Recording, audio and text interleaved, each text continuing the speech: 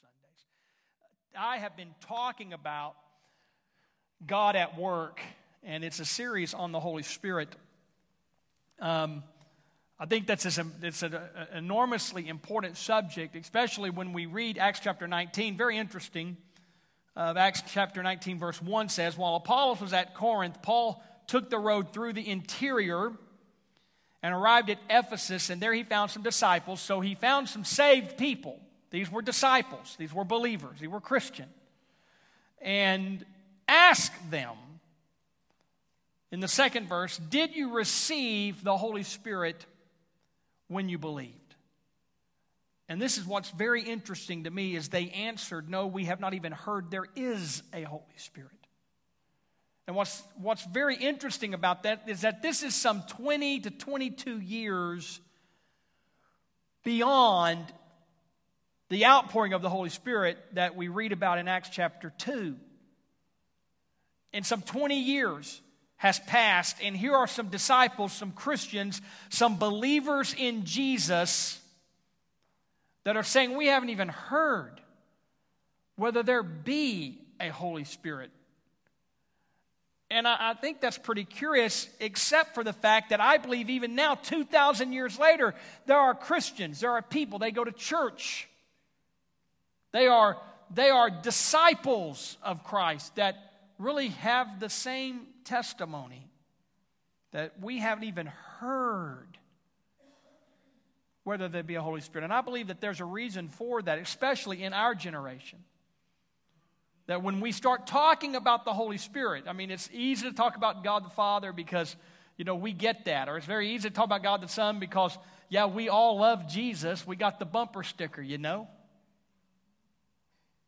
when it comes to the Holy Spirit, people start shirking away because through the years there's been some bad theology concerning the Holy Spirit, but in a lot of ways there's been some bad practice concerning the Holy Spirit. I mean, whole denominations kind of shy away from and ignore the work of the Holy Spirit because their idea of the Holy Spirit is that, well, if we get the Holy Spirit loose in here, people are going to start doing that chicken dance thing.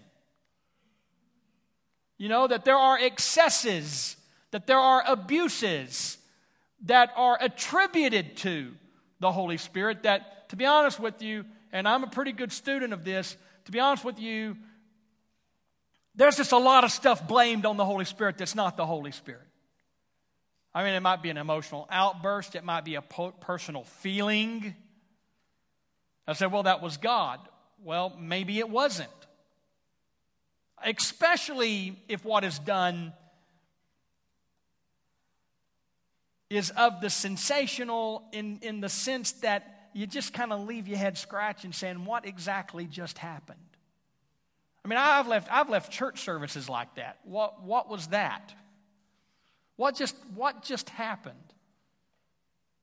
And so I think to myself that as we study the Holy Spirit, and please bear with me if you're new here today, I really want to help you understand this.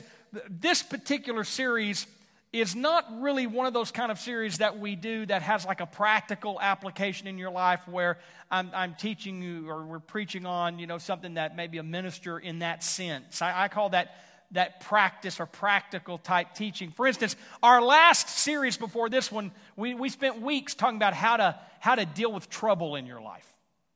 And every week we gave pointers on, okay, well, if you're facing this, then here's some pointers on how to deal with that in your life. And it was a very practical, give you some answers concerning that type of series. This series, and the Bible calls us sheep, right? And we were kind of grazed on that practical hill for a while. This particular series has us grazing on another hill, and it's more of a theological hill. You're probably not going to get goosebumps, or you're not going to leave here today and thought, well, that really answers the question on how I solve this problem in my life, unless one of your problems is a total misunderstanding of the Holy Spirit and how the Holy Spirit works. Matter of fact, in First Church, and this is something that an elder preacher taught me years ago, he's like, we used to have like a really loud church, and people would get real nervous if you were preaching and there was no noise going on while you were preaching. And he said, you know what? If you're ever on one of them subjects that the people are just really quiet, he said one way to kind of reset the people's mind is just to admit that it's quiet in the house. So you say something like, boy, sure it's quiet in the room right now, but it's going to be okay. And I discovered years ago that really kind of helps people get through that awkward silence that, because silence doesn't mean that we disagree. Now, in that denomination, it kind of did. So, but, I mean, for us, silence, y'all know what I'm talking about. I saw that laugh. Some of you know what I did. If you're silent during a sermon, that means, I preached for a guy one time. He didn't do this to me, thankfully, but I knew that he had done it to a friend of mine. The preacher kept a microphone by his chair that was on at all times. The sound people were told, you don't turn that mic off. It was a corded mic, and they kept that on at all times. And while you were preaching, if you said something that the pastor didn't agree with, he would pick that mic up and go, y'all don't listen to that now. I don't agree with that. That's crazy stuff right there, let me tell you. I was worried when I preached there that he was going to do that. You got to be very careful just to keep it in the middle of the road. You know what I'm saying? And that was just really something else. But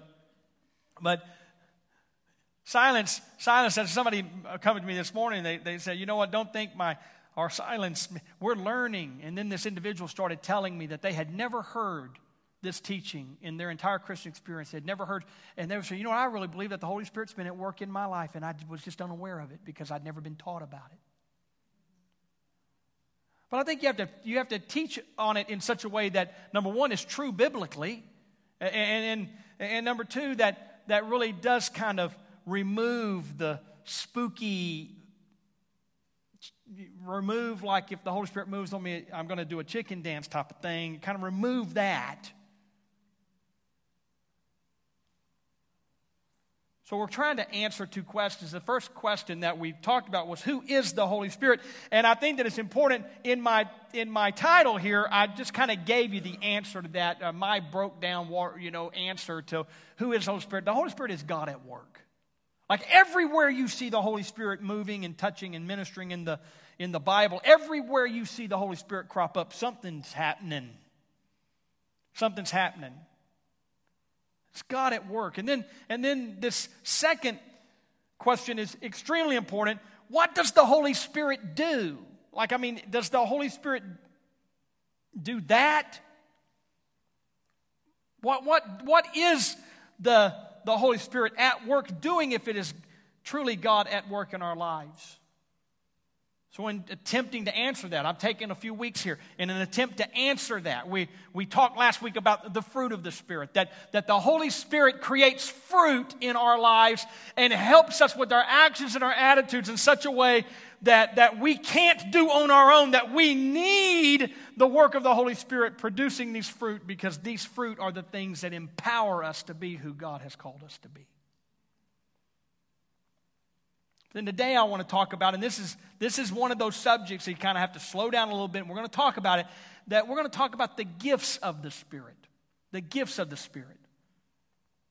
And we need to differentiate something here for us, because when we talk about the gifts of the Spirit, where the Bible talks about them, the gifts of the Spirit, these are not the ministry offices of Christ. That's a completely different gifting that God has given to the church, that there are gifts of administration, there are pastoral gifts, that there are evangelist gifts, there's prophetic gifts, that these gifts are the ministry offices of Christ, and we're not dealing with that. The apostle, the prophet, the evangelist, we're not dealing with that. That's a completely different sermon series, the ministry offices of Christ. But now the Holy Spirit does have gifts that work in more than one category. There is a gifting of the Holy Spirit that is called grace gifts. The grace gifts. Some of them are listed, such as the gift of serving, or the gift of giving, or the gift of teaching. There's the gift of encouragement. These are gifts that are given to us as individuals, and these are permanent gifts in our life. The grace gifts are permanent gifts. That's why we take time in our Next Steps program in 201. We take time there to give you a gift survey to kind of help you understand what are the grace gifts. Where am I most effective in my life by the grace gifts that God has given. And then we try to help you put those grace gifts into practical use here at our church in the kingdom of God. So all of us have these grace gifts, and some of us are gifted in one area and some in the other, and that's the beauty of the Holy Spirit and the body of Christ, that we're not all gifted exactly the same in our grace gifts. Therefore we get a multitude of things done, because what you're really good at, someone else may be weak in, and what they're really good at, you may be weak in. And so God has given us grace gifts in our lives that are in permanent residence, that what you do well, and you will always be able to do it well because you are gifted by grace and the Holy Spirit to do that. So if we're not discussing that, which we are going to discuss grace gifts in this series, but I want to deal with this gifts of the Spirit. So what are the gifts of the Spirit? Let me say it like this, and hopefully you'll understand this definition. The gifts of the Spirit are momentary manifestations of the Spirit that are not permanent offices in the church. In other words, the Spirit may manifest one of these gifts through anyone at any time, but they're not permanent in the individual. They are permanent within the Holy Spirit. They belong to Him. And they reside within the operation of the church, because any one of us could be used in any one of these gifts. 1 Corinthians 12, verse 7 begins this discourse. Now to each one, the manifestation of the Spirit is given for the common good. To one there is given through the Spirit a message of wisdom, to another a message of knowledge by means of the same Spirit, to another faith by the same Spirit, to another gifts of healing by that one Spirit, to another miraculous powers, to another prophecy, to another distinguishing between spirits, to another speaking in different kinds of tongues, and to still another the interpretation of tongues. All these are the work of one and the same Spirit. And He distributes them to each one just as He determines. And so it's not in me or it's not in you to say, well, I have the gift of this or I have the gift of that. No, there is an available in us for all of the gifts, but the gifts belong to the Holy Spirit, not to the individual, the gifts of the Spirit. They belong to the Holy Spirit. And the Holy Spirit distributes them as He determines that they are to be distributed within the church. Is anybody in the house right now? Okay, just making sure. So when we think about that, we have categories. And there are three primary categories for these gifts. And I will use traditional language at this point. There are gifts of knowledge. Gifts of knowledge are supernatural knowings. You just know something that you don't know how in the world you know it. Under supernatural knowing, there is a word of wisdom, a word of knowledge, and discerning of spirits. All right? So it is a supernatural knowing. For instance, a few Wednesdays ago, Kevin and Lindsay Hill were in the process of having their new baby. And on a Wednesday night, we were in here praying, and I felt this impression inside of me that we needed to pray for Lindsay and her pregnancy and her delivery. I had no reason at all to know that needed to happen, other than I felt impressed. Now, I kind of prayed, we were praying, I waited out, and then finally at the end of this of our Pray First session, I just said, Lindsay, I just feel that we're supposed to pray for you for this delivery to be normal and for everything to go without any complications. All right? Then Lindsay texted me after service and said, what you didn't know. See, that's important. What you didn't know is that at my appointment on Monday, they told me that this baby is laying sideways in the womb, and that if something doesn't happen, that they're gonna have to take the baby C-section because it can't be born breech. I had no idea of that. I had no reason to know that. But yet in prayer, I had a supernatural knowing come on me that can only be attributed to the work of the Holy Spirit and the gifts of the Spirit. All right? So then we go to the next set of gifts, and there are gifts of power. This is supernatural doing. The gift of faith is one of those. The gifts of healing and working of miracles. Okay, gifts of healings and working of miracles. Now this is how that plays out. I don't know whose prayer it was. There's a whole group of people that gathered around Lindsay back there, and they prayed, and I am telling you, and Lindsay and Kevin can both tell you, God is our witness, that baby miraculously turned in her womb and was born in less than 6 hours with no complications, head down, exactly like we had prayed for that to happen. I have a feeling that somebody that prayed for her operated in a gift either of healing or a gift of miracles, and when their prayer was in conjunction with the gifts of the Spirit, God did a miraculous thing. Does anybody understand what I'm talking about? Now, nobody felt any. I didn't feel a goosebump. I didn't feel nothing. Nobody did the chicken dance. Nobody ran through the wall and broke the sheetrock. Nobody did nothing. Know what I'm saying? But yet, the gifts of the Spirit were clearly in operation. Clearly in operation. And there was no disorder. There was nobody left scratching their head going, what in the world just happened? All right? And so that's a very important thing. And then the third category are gifts of utterance. This is supernatural speaking. We're going to spend some time on this in the next few minutes. There's a gift of tongues, interpretation of tongues, and the gift of prophecy. Okay? Now before we get that, let's say this. These gifts are enablings of the Spirit. They are not man-made. I can't make this happen. You can't make this happen. It's the work of the Holy Spirit. It's God at work. Through us, through people. And it is through the Holy Spirit within us that we are enabled to do these works. And it's God who determines when they're going to be used and how they're going to be used and through whom they're going to be used. And I will say this, that the gifts of the Spirit, especially the gifts of utterance, and we're going to talk about that, but the gifts of spirits can be terribly misunderstood by people. Because people have a tendency to do stuff and blame it on the Holy Spirit that was never the Holy Spirit. I mean, I'm going to get way ahead of myself by saying it like this.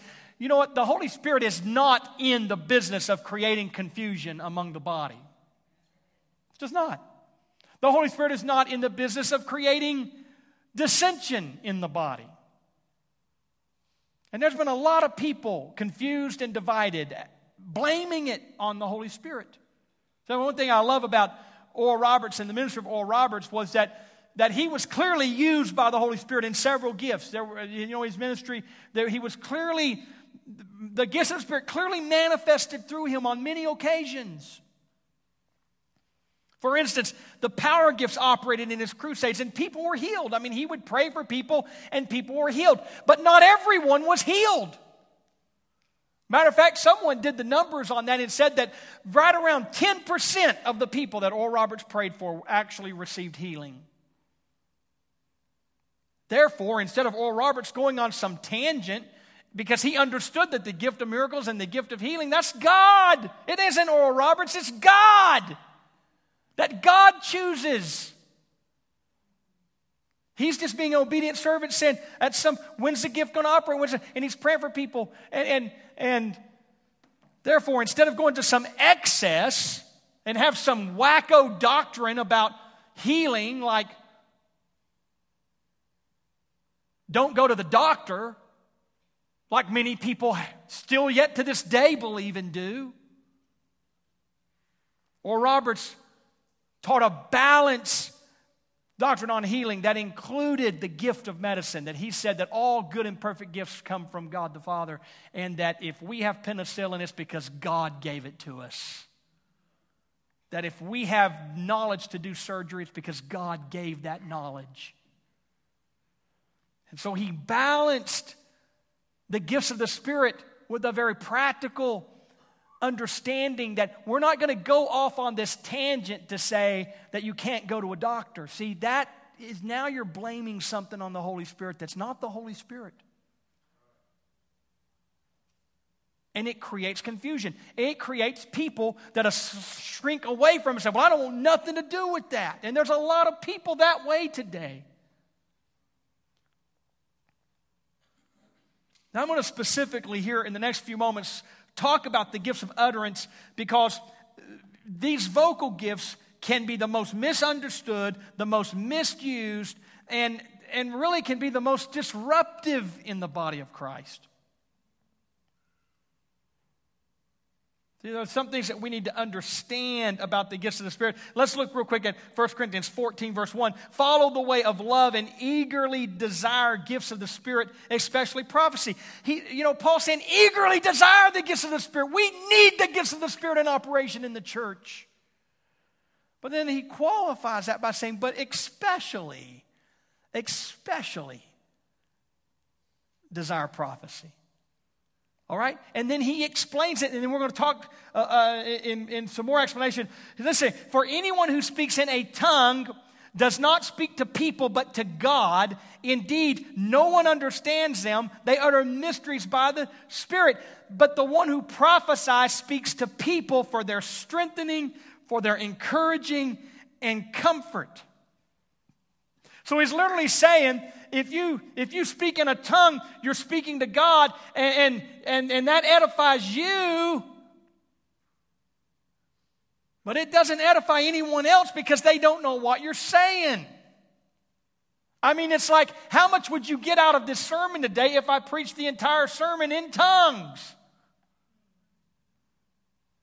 You wouldn't understand anything. I wouldn't even know what I was preaching, actually. And I mean, I might ride out of the house on cloud 9, but all of you would be sitting there going, what in the world just happened? That was the wackiest thing I've ever seen in my life. And see, when we said prophesy, prophecy is what you do in the language of those who are listening. Matter of fact, the word prophecy can even be intertwined with the English word preaching or declaring. That really, if you want to look at a biblical example of prophecy, I'm prophesying right now. And what Paul is teaching them is, if we come in the house and all we do is speak in an unknown tongue, how is anybody bettered by that? Except the individual who is self-edified. All right? But for the rest, there is no benefit because they don't understand what you're saying. And then it says this in verse 4, anyone who speaks in a tongue edifies themselves, but the one who prophesies edifies the church. That's what I just said. And then he said, I would like every one of you to speak in tongues. So he's not preaching against speaking in tongues. But then he says, I would rather have you prophesy. The one who prophesies is greater than the one who speaks in tongues, unless someone interprets, so that the church may be edified. Now listen to this. Now, brothers and sisters, if I come to you and speak in tongues, what good will I be to you unless I bring some revelation or knowledge or prophecy or word of instruction? He said, what good am I to you? If something doesn't happen in the arena of our own understanding. First thing I want you to see here is that the gifts of the Spirit are always operating in love. And this is very important, especially for people who claim to have words from God for people. The gifts of the Spirit will never manipulate. Never. Manipulation is not love. And if you think it is, you need to get into some good marriage counseling or relationship counseling in your life. Manipulation is not love. Paul wrote and said, pursue that love. Desire the spiritual gifts, but understand that any manifestation of a gift should be soundly established in love. Second, he said that the threefold purpose of the gifts, but especially prophecy, is for strengthening, which In many translations, it's edification or to build up, encouraging or exhortation, which is to bring strength to, or to comfort. Vocal gifts are never to tear someone down. They are always to build people up. Someone shouldn't walk away from that experience and think, oh my God, my life is worse. They should walk away from that experience and say, something's better. And I will say this, that the gifts of the Spirit never are to bring confusion to the body by someone making a spectacle or drawing unusual attention to themselves. The Holy Spirit isn't in the confusion business. This is another point that I think is extremely important, and listen to me closely. The gifts of the Spirit are not directional, they are confirmational. Vocal gifts are not directional, they are confirmational. They should confirm. If someone speaks a word of prophecy over you and says something, then it should be a confirmation of what you've already been hearing from God in your own spirit. A gift of the Spirit should never catch somebody by surprise.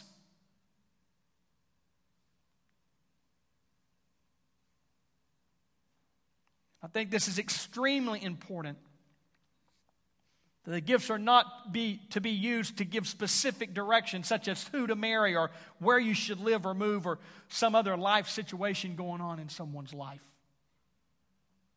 I mean, this may be way ahead of myself, but this is why even when I am praying with people or when I am pastorally caring for people, I never say God said. I never say God said. I never look at somebody and say, God told me to tell you this. Why? Because I am violating something we're about to learn, but I think it's important for us to hear this. We're violating something. If I already ascribe it to God, I don't give that individual any opportunity to weigh it out as to whether or not it really is or not. And so I'll say things like, well, I feel like maybe I have an impression that maybe, but you need to go home and pray about this. Because it's not up to me to tell you what God said in that regard. It's up to you to discover what is God saying.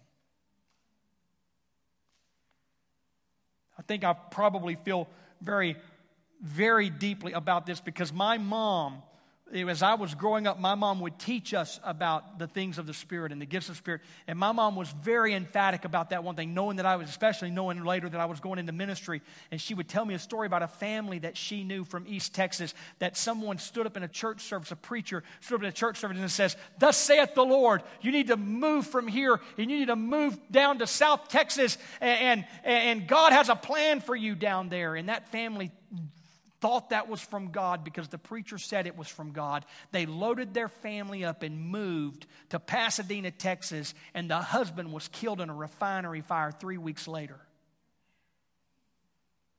And that entire family is godless as far as I know to this very day. They turned their back on God because they said, why would God do this to us?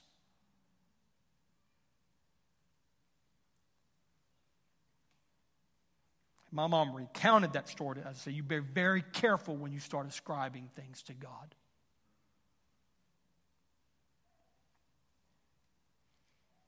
Well, it is quiet in the house today, but anyway. If God is truly speaking a word, He's going to speak to your heart. And that gift should be confirmational as a strengthening or an encouraging or a comfort.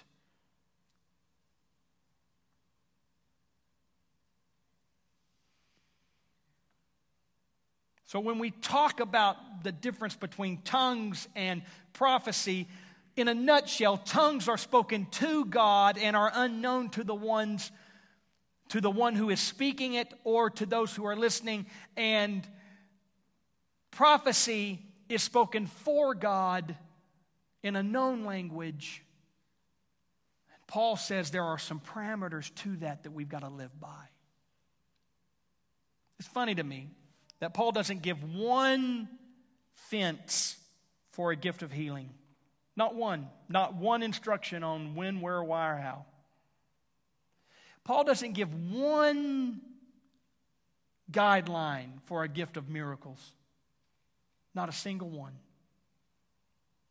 But when it comes to the vocal gifts, listen to what Paul has to say in 1 Corinthians 14, verse 27. If anyone speaks in a tongue, 2 or at the most 3 should speak, one at a time, and someone must interpret.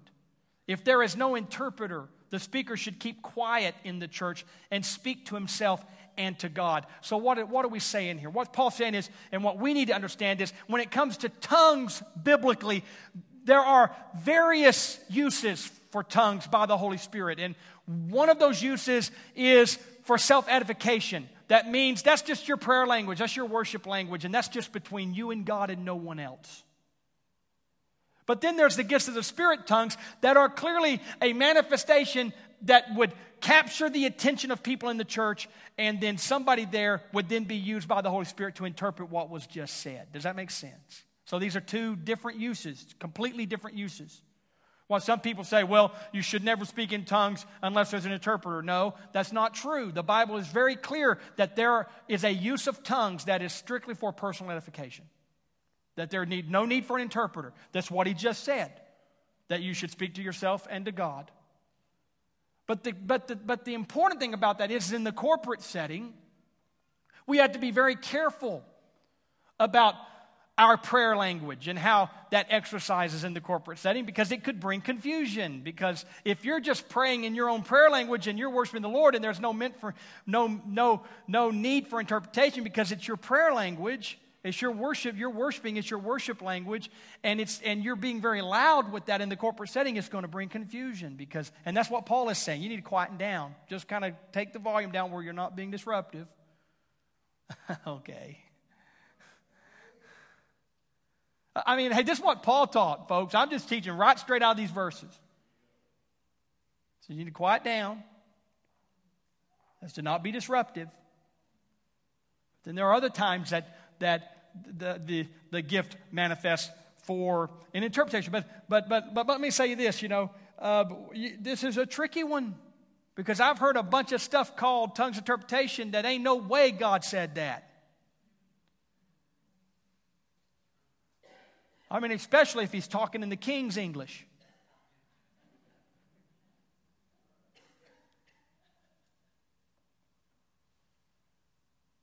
Heard a story out of Mississippi. Strange things happen in Mississippi. The church was having a business meeting, and the people were arguing, just this argument, just fight in this business meeting. In this church, there was this little elderly lady sitting on the front row. And I don't know what exactly happened to her, whether it was really the Holy Spirit or what. I'm going to let you judge that, whether or not what you think. But she's sitting up there on the front row, and this argument had just gone on, the fighting and just turmoil, just all this going on. And finally, she just started speaking out tongues really loud, and everybody in the room, that just shut the whole room up. And just elderly lady sitting on the front row just speaking out in this unknown language. And then she commenced to interpret it herself, and this was her interpretation. Thus saith the Lord, shut up, shut up, shut up! You judge it, you judge it, you judge it. I know where I lean as a pastor.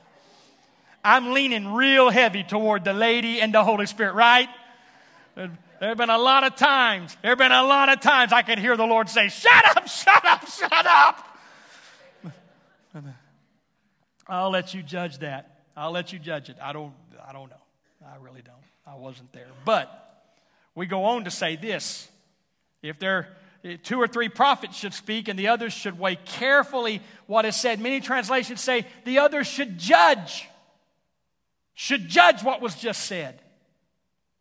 And if the revelation comes to someone who is sitting down, the first speaker should stop, for all can prophesy in turn, so that everyone may be instructed and encouraged. The spirit of the prophets, though, are subject to the control of the prophets. Well, I just couldn't help myself. It was God. Well, yeah, you can, according to Paul. You can help yourself.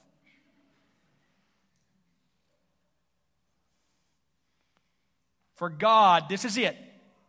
For God is not a God of disorder, but of peace.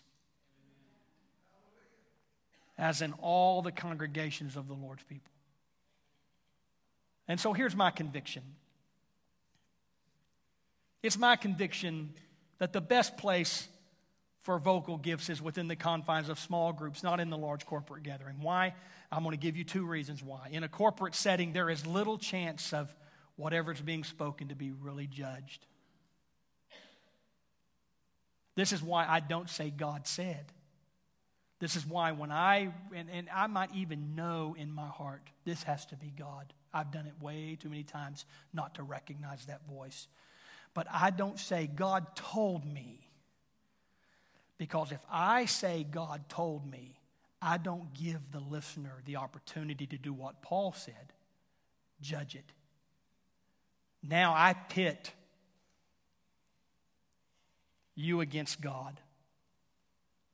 And you have no chance of judging it because I've already ascribed it to God. And you have no chance of going, well, I don't know about that. I need to go pray about that. So I'll say to somebody, I'm feeling this. This may be helpful, but you need to go pray about it. You go find out. And I've had people come back to me and say, oh, Pastor, that was from God. Let me tell you, talking about a miracle thing that worked. Oh, my Lord, have mercy. How'd you even know to say that? My God, have mercy. That was just a powerful thing you did. And I'm like, all I know is I felt to say that. You have to be the judge of it. The second thing in the corporate setting as Cleveland comes and bails us out of this deep theological sermon. In the corporate setting, that which is spoken can bring confusion and the loss of maintained order to the people that don't understand.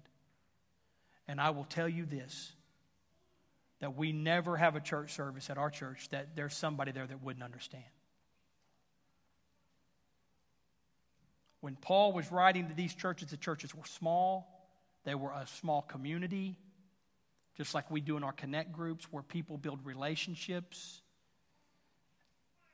where we can know where the source is coming from. My father-in-law, one time years ago, the old church had a lady stop in that nobody knew, and she jumped up in the middle of the service and said, I have a word for this church from the Lord. Thus saith the Lord, eat, drink, and get fat. My father-in-law said, and thus saith this pastor, sit down and be quiet. And she said, well, I'll just dust the dust off my feet. And she walked out mad.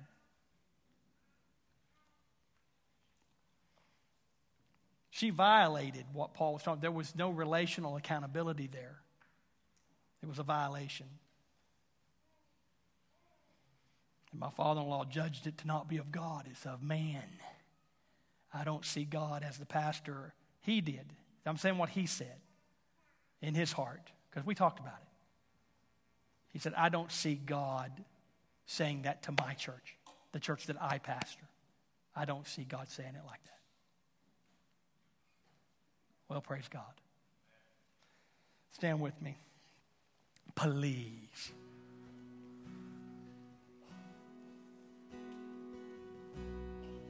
The foundation is clear. Prophesy and speak in tongues and operate in the gifts of the Spirit. We pray for them. But when the sun sets on it all, let all things be done in order and decently, because God is not the God of confusion. Let's pray. Father, I thank you for this word today. I ask that you would help us walk in your concepts and precepts. And I pray that by your Spirit, there would definitely be an unction of the Holy Spirit that would work for us through these gifts. But I pray that we would be smart enough to handle them in such a way that would bring honor, that would bring integrity to your kingdom, that would cause people to be attracted to God, not repelled away. And I thank you, Lord, for helping us in all of these things. In Jesus' name, everybody said amen to that. Praise God. If you are here today and you need a fresh start in your walk with God, if you need to be saved, if you need to give your heart to Him, I wonder if I could have everybody just close your eyes for a second. And if you're here, would you just raise your hand? I'm not going to call you forward, I promise. I don't want to embarrass you pastor, okay? And so if you would like to recommit, rededicate, or dedicate for the first time to the Lord and have a fresh start, just lift your hand up. I saw that hand. Yes, in Jesus' name. Thank you so much. Thank you so much. All right, church, let's do this. Let's don't embarrass those that raise their hand. Let's all pray together. Would you pray with me? Say, Father, I thank you for this opportunity that I have to rededicate my life, to dedicate my life. I thank you that you brought Christ into this world, that He died for my sins, and that He rose again. And I am thankful that today I can claim Jesus Christ as my Lord and Savior. I thank you for this in Jesus' name. Amen. Let's clap our hands to the Lord because God's good to us. Praise God. I'm a little over today. Please forgive me for that. There are 3 ways to give here at Triumph: the buckets, online, text to give.